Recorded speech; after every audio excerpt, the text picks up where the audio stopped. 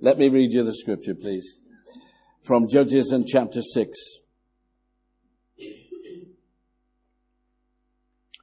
And reading from verse 11. The angel of the Lord came and sat under the terebinth tree, which was in Ophrah, which belonged to Joash the Abiezrite, while his son Gideon threshed wheat in the winepress in order to hide it from the Midianite. And the angel of the Lord appeared to him and said to him, "The Lord is with you, you mighty man of valor." Gideon said to him, "Oh, my Lord, if the Lord is with us, why then has all this happened to us? And where are all his miracles which our fathers told us about, saying, 'Did not the Lord bring us up from Egypt?' But now the Lord has forsaken us and delivered us into the hand of the Midianite." Then the Lord turned to him and said, "Go in this might of yours, and you shall save Israel from the hand of the Midianites. Have I not sent you?" So he said to him, "O my Lord, how can I save Israel? Indeed, my clan is the weakest in Manasseh, and I am the least in my father's house." And the Lord said to him, "Surely I will be with you, and you shall defeat the Midianites as one man." Amen. I'm sure the Lord will add a blessing to that reading of his word, and please read the whole chapter when you get opportunity to do so.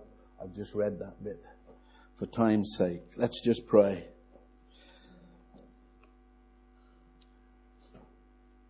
Our God, we have a great privilege of being in your house, in your presence. Because you've said when we meet together in your name, you will be here in the midst of us. Our God, we pray that we might believe your word. We pray, our God, that those agents of Lucifer will not take and snatch the word from us. We pray, God, that the cares of this world will not choke your word in our hearts and lives. And Lord, we pray that we won't rush off like a Roman candle with your word and come to grief because there's no depth to us. We ask that your word will find its resting place in good ground in our hearts, and that it will grow up and bring fruit. Lord God, help us to hear your voice speaking to us today, because we ask it in and through the name of Jesus Christ. Amen. Amen. I was told that you're doing a series about revival. I went on the website and read the things that John has put on concerning the revival that happened in Nuneaton in 1905. Some of it I knew already because 2 or 3 years ago, in the Christians Together setting that we had, we focused on that, but only one part of it. What I picked up was that there had been a prayer meeting after Sunday night church, 8 o'clock, in one of the big theatres in Nuneaton. This was in 1905, before most of you were born, and before I was born too, you'll be glad to hear. But 1,500 people were coming together on a Sunday night after church to pray for God to move in our land. This was a sort of a spillover, if you like, from the Welsh revival. Now, if you've been on the website and you've looked at what John has already placed there, he has done a great deal of research for this. And there were reports in the local newspapers of the way in which God was moving in Nuneaton, and the free churches particularly were being blessed of God. And I know in the one it says in the 1 month there were 500 recorded decisions for Jesus. I think that was in the February of 1905. The churches were having united meetings together, and nobody, it appeared, certainly in the one that the reporter was talking about, appeared to lead the meeting particularly, but people would spontaneously start to sing things that had been happening in the Welsh revival. But one phrase did strike me as being particularly English. Okay. There was no hysteria. Yeah, that'd be English. We'd do it all, you know. The Welsh would get their heel and they'd really be into it. And we read that in the reports of the Welsh revival. But in Britain, no. Oh, excitement? How dare we? No, but God still moved, you see. And people still got saved and came to know the Lord. So we look back on those things and think about the revival in that sort of way and how great that is. Terrific. And we want to see God doing similar things in our day and generation. It's not that God isn't doing anything, because look, you're all here. So God must have done something in your life or in your parents' life to make you be here. Okay, I have 7 grandchildren, ranging in various ages, so I know what it takes for their parents to get them to church. And we had the same problem with our 3 lads, who had no choice, let me tell you. They had no choice at all. They came, or they were caned. No, that wasn't true. They came and then they were caned for playing up in the church service. But they all came. And listen, all my 3 sons are going on with God. As you can see, Peter is a musician and leads worship. He hates it when he leads worship with me. My timing is quite different from his when he comes to singing stuff. Yeah. Yeah, I shouldn't have brought him really. But listen, God is moving. It's not that God isn't doing anything. But what we're doing really is so often just going through the motions of it and being satisfied. Now that's the problem, is being satisfied. We are contented. We like our comfort zones. I like mine. I've got my settee and with the reclining back, and when the cricket's on, I'm contented to sit and watch cricket. I know. So we've got our comfort zones. But God has this, I'm going to say annoying habit. That's not true. You can't say that about God, I guess, really. But to change us from our comfort zone. Here you see Gideon, we read about. The Old Testament, Israel, God's chosen people. Israel, God has miraculously provided for this nation and still does. They're still around. That's God that does all that. But he'd brought them out of bondage and captivity into their own land, and given them their own land and said, serve me and love me and follow me. And sometimes they did and sometimes they didn't. And sometimes when they weren't, they got overrun. And here the nation had been overrun again, and they were captives to this group of people, this nation of people called the Midianites. And the Midianites used to come and steal their food, you see. They would grow the food. This is why Gideon was threshing the corn hidden away. They'd grow up the food. The Midianites would come and say, well, we'll have that. Thank you very much. Good. Now grow some more. And so Gideon's away here, looking after his family best he could. And then this appearance, this angel of the Lord comes to him. Well, I don't know how you feel about an angel of the Lord coming to see you. The angel of the Lord. Actually, probably it's talking about a visitation of God the Son coming down. Of course, you may not think that sort of thing ever happen that this is just a story in the book. Because there's a lot of people that do. A lot of people in church that do. Oh, just a story in the book. Just to make Israel seem important. This is a visitation from God. And the angel of the Lord calls him a mighty man of valor. You mighty man of valor. Now, Gideon didn't feel like a mighty strong man. Gideon felt like a wimp. Because he's hiding away. Making sure that his stuff isn't stolen. So he's hiding away, and here's this apparition comes. Mighty man of valor. If you know and love the Lord Jesus Christ, do you know that you are a mighty man of valor? Oh, woman, okay. We'll let that. You are. You may not feel like it, but you are. In Christ. We are in Him. And the Bible tells us that the weakest person in the kingdom of God in Christ is greater than John the Baptist was, who was the greatest of all the prophets. And even the least in God's kingdom is greater than he. That may be you. Okay. That's who you are in Jesus Christ. Oh, but hey, that's not me. I'm just me. As that's what Gideon said. Me? We belong to Manasseh. It's the least of the tribes of Israel. And I'm the least in my father's house.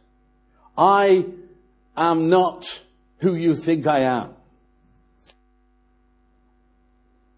It's a dangerous thing to tell God you're not who He thinks you are. Because then you're calling God a liar. And that's not a good place to be.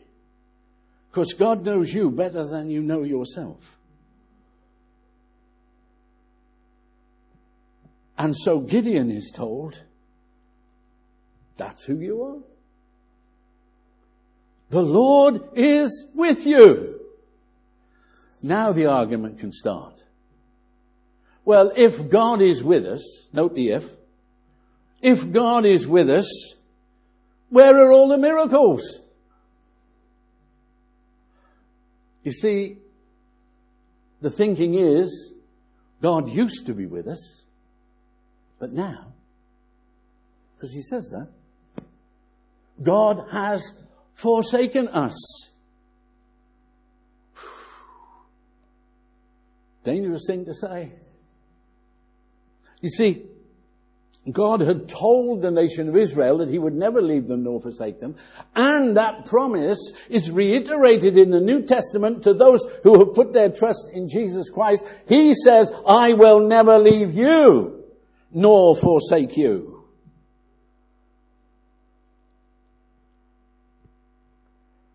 So where are all the miracles?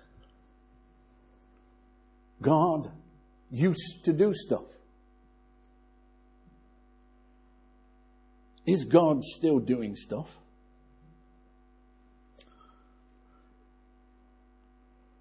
When Jesus was on the earth, we read about Him and the things that He did. And He did terrific stuff. Healing the sick, raising the dead, preaching the gospel, providing food for people in a miraculous manner. But in Matthew chapter 13 and Mark 6, we read this. He was in His own place in Nazareth, Capernaum. And it says, He did not do many mighty works there. And in Mark it says He could do there no mighty work, save that He laid His hands on a few sick people and healed them. We'd love to see that.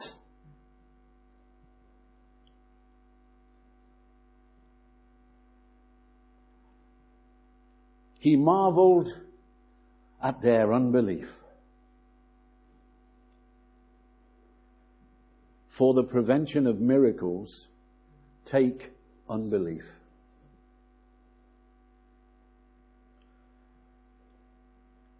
Hebrews chapter 3, 12 and 14 says, "Take heed, brethren and sistren, lest there be in any of you an evil heart of unbelief in departing from the living God." Unbelief is the main cause of things miraculous not happening. We have no grounds for unbelief if we know Jesus Christ as our own personal Savior. If we have had an encounter with the risen Christ, we have no grounds for unbelief at all. Because if we believe that He can come into our hearts and into our lives and resurrect our dead spirits and transform us from being hell-bound sinners into heaven-bound saints, what reason can we ever have for unbelief? If He can do that, which is the most stupendous miracle. Do you know that to save your soul, God has had to do the impossible? Because to save you is impossible apart from God. He said it Himself, by the way. Won't go down into that. You read it in the scripture. An impossible thing has taken place in God coming into your life and transforming you by His grace. It took the almighty grace of God to send His Son Jesus onto this planet to taste sin, our sin, your sin, my sin, to taste all of our sin, to take it to the cross and have it nailed there. That is a stupendous thing for Him to do. And if He is in us, we have no grounds for unbelief. That's why in Hebrews it talks about an evil heart of unbelief. Because what it's saying is, you can't do it, God. That's what unbelief says. God can't do this. Or God won't do this. Overcoming unbelief. Because we live in a nation, in a church, amongst a church. We're talking about a nationwide church that doesn't believe that what God has said, God means. We live in a nation, in a church, in a nation that has said, God, we know better than you. The things that you said we shouldn't do, well, that was for then, not for now. The things that you said could be changed, we say, no, they can't be changed. Because He said lives can be transformed. He said people can be changed. He said sinners can be made saints. And we're saying, oh, don't know about that. Have you ever heard a Christian say, I wouldn't call myself a saint? What a foolish thing to do. God calls you a saint. You're going to argue with God? Well, you can. God will take arguments all day long. But the thing is, you're going to lose it. So it's best not to do it. To overcome unbelief. Hebrews 12, again. Exhort one another daily, while it is called today, lest any of you be hardened through the deceitfulness of sin. For we are made partakers of Christ, if we hold the beginning of our confidence steadfast unto the end. Exhort one another daily. We like church Sunday morning. And we don't mind, perhaps Wednesday as well, or maybe a Tuesday for the house group. Now, it says exhort one another daily. Now, that doesn't mean to say that we've got to get together like this every day. Wouldn't hurt if we did, but we don't have to. But we have to exhort one another. Encourage one another. Are you encouraging others to believe, or are you encouraging others to unbelief? Exhort, encourage. Phone somebody up and say, I've been praying for you. Well, pray for them. And then phone them up and say, I've been praying for you that God will bless you. That God will meet your need. When somebody is in need, meet the need if you can. The Bible says that we're to do that. We don't have to see somebody in need and just say, well, God bless you. No, if we can meet their need, that's what we have to do. How can we say that we love God if we won't help our brother or our sister who are in need? The love of God doesn't dwell in us. It says if we won't do that, it's no good just saying, if we can deal with the problem. It's no good saying, well, God bless you. If we can deal with the problem, we deal with the problem. And if we can't, then we don't. But if we can, we do.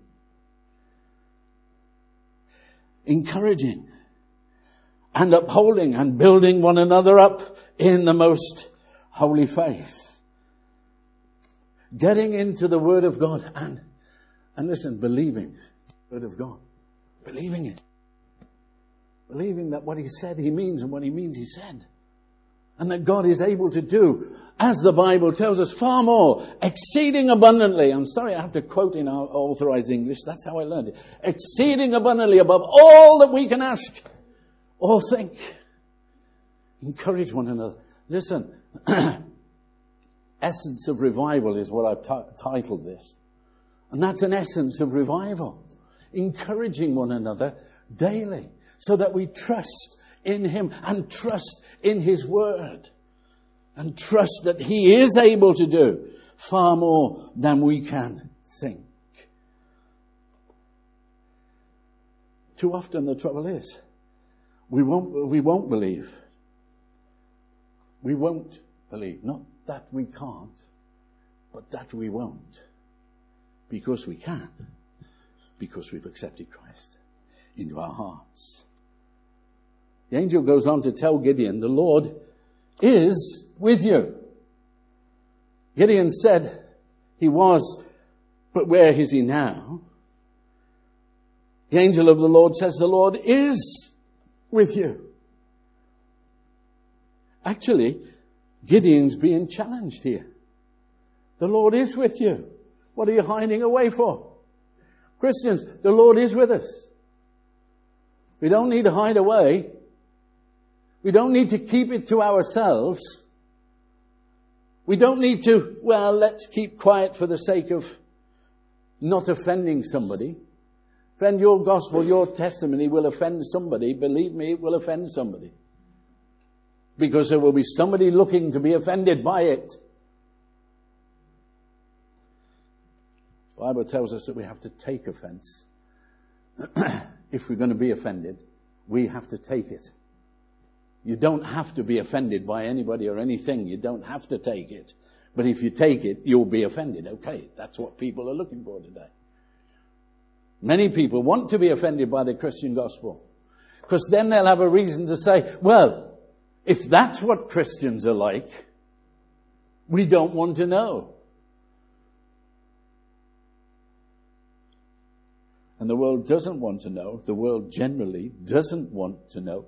Because it means that we've got to submit to Jesus Christ. If we accept His word, we have to submit to Him. Now that's true for us as well. We have to submit to Him. We can sing, He is Lord. He is Lord. He is risen from the dead and He is Lord. We can sing it until the kingdom comes. But if we don't submit to Him, it's a waste of breath singing. If He is Lord, He is Lord. I'm not. If He is King of my life, we sing the hymn, King of my, well, sometimes we do. King of my life, I crown Thee now. Thine shall the glory be. If He's my King, I am not. If He reigns in my heart, I don't. If He's alive in me, I'm not. The life that I live by the faith of the Son of God. It is no longer I that lives, but Christ lives in me. The Lord is with you. Mighty person of God. The Lord is with you. And you, and you, and you, and you. If you know the Lord Jesus Christ as your own personal Savior. If you don't, well, get to know Him, because then the Lord is with you too. He is not the God of yesterday only. He is the eternal God of now. The God that brought Israel out of bondage is the God whom we worship. He didn't change between the Testaments, as some people seem to think, that the Old Testament God is not the New Testament God. Yes, He is. The same God. God of yesterday, God of today, and praise God, tomorrow. He never changes. He is always the same. I will be with you. I find that astonishing. I find that amazing, that He will be with me. I am more amazed that He will be with me than I am that He will be with you, because I don't know you as well as I know me. And knowing me as well as I do, it is amazing that He says, I'll be with you. Wow. God, with me. Knowing everything about me, because He knows the thoughts and intents of my heart, not just the words that I speak, the things that I do. He knows why I do them. And He still says, I'll be with you. Glorious. Whoever you are, no matter how weak or ineffectual you feel, His promise is always the same, because it's His promise. Not your promise, His promise. And He has promised. And if you want to know what He has promised, well, start at Genesis and read through to Revelation and find what He has promised, if you don't know already. Because He has promised so much for those who put their trust in Him. When Jesus left the planet and the disciples saw Him go, when He ascended into heaven, before He went, He promised the disciples another comforter. Someone who would be to them exactly the same as Jesus had been to them. He would be the one who would be with them day by day, guiding, instructing, empowering. And now, it wasn't somebody who was just going to be with them in a figure, a person, but it was someone who was going to dwell within them. Another comforter, the Holy Spirit. Someone who is God in them. As Jesus had been, so the Holy Spirit is to us in Him. Bringing us to a knowledge of the Lord Jesus Christ. Bringing us through the Lord Jesus Christ to the Father. Because you know Jesus is the way to God the Father. He can't get to God the Father without coming through Jesus. No matter how many people you bomb, slaughter and kill, you can only get to God through the Lord Jesus Christ. And the Holy Spirit moves upon hearts and lives to bring them to Jesus Christ, who brings them to the Father. And then they abide in us. Wow. Incredible. Absolutely incredible. Now you can say, well, I don't believe that. I don't care whether you believe it or not, personally, in that sense. It's true whether you believe it or whether you don't believe it. But the only way you can know it's true is to enter into it. Because you can stand at the back and say, well, that can't be true. I know this and that about these and them. But if you come in and allow Him to come in and get filled with Him, then you know that there is nothing that he cannot do.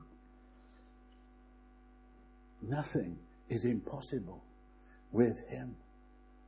So those impossible situations that we face are possible with him. The impossible situation we find in the churches today. I'm not talking about in the nation. I'm talking about in the churches, because the church is where God is working through today. We are the holy nation, a peculiar people, yes. We are all of that. We are the holy nation through which he is working. The people who know Christ as their own personal Savior. We are those through whom he is working. And we can look at the situation within the church and say, oh, this is hopeless, this is impossible. But by the power of the Holy Spirit, it's not. God can move. And God is seeking such that will be partners with him, who will join with him, humble themselves, pray, works of righteousness, not works of evil. Seek him and his face, and let him move through us to touch the lives of men and women, some of whom are struggling with, as we say, their faith, struggling to be strong in the Lord and in the power of his might. Struggling because of events that are going on, struggling because of their situation. Struggling because lawlessness is growing in the world. And people struggle with that. The power of the Lord Jesus Christ through the Holy Spirit can touch lives and transform situations, because there is nothing impossible with him. Do you believe that there is nothing impossible with God? You see, I can't answer for you. You have to answer the questions. And you have to submit yourself to him and allow him to move through you. Let me tell you, Gideon did just that. Oh, Gideon did that. He obeyed. He did what God told him to do. And even when it seemed ridiculous what God was telling him to do, because it did seem ridiculous to him, because there's this 100,000 Midianites, and Gideon's got this army together, and God says, there's too many. And they were at least 2 to 1 down at that time. And God says, you've got too many. Pare them down, because the victory is not going to be yours, Gideon. The victory is going to be mine. And that is where we've got to be. The victory has got to be his. He's not moving in us and through us to make a name for us. He's moving in us and through us to make a name for himself, that his name is glorified.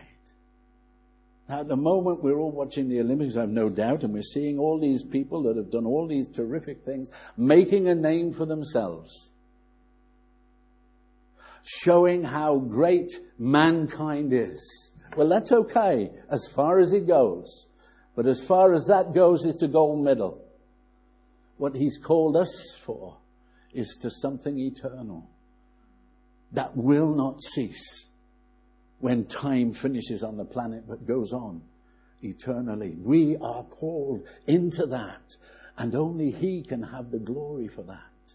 The gold medal always goes to Jesus, never to us.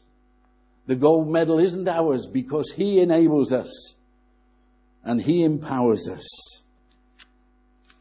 Will you let him do it? I've probably done more than half an hour. Have I really?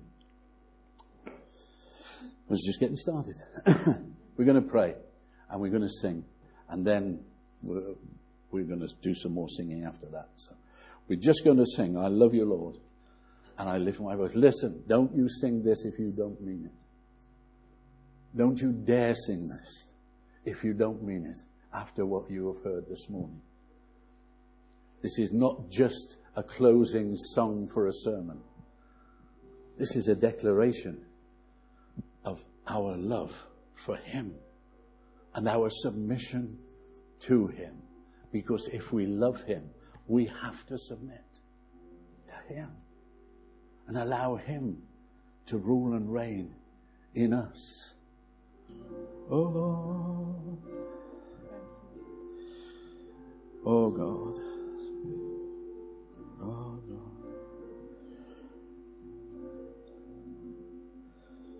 If you feel the challenge of God upon your heart and life, commit it to him. Get somebody to pray with you. But make your commitment first and foremost to him. Lord, whatever it takes, make us the person that you want us to be. Use us in the way that you want to use us. Lord God, you've told us that in the world we'll face tribulation if we want to live a righteous, holy life. And many of us don't want to face tribulation, but we do want to live a righteous, holy life. So Lord, we have a choice to make. Dear friend, make the choice to live the holy, righteous life, no matter what it costs, no matter what comes. We are safe in him. We are secure in him. Make your commitment to him. We could make an appeal and have people come to the front, but if you want prayer for anything, then just let us know. But this has got to be your commitment before him.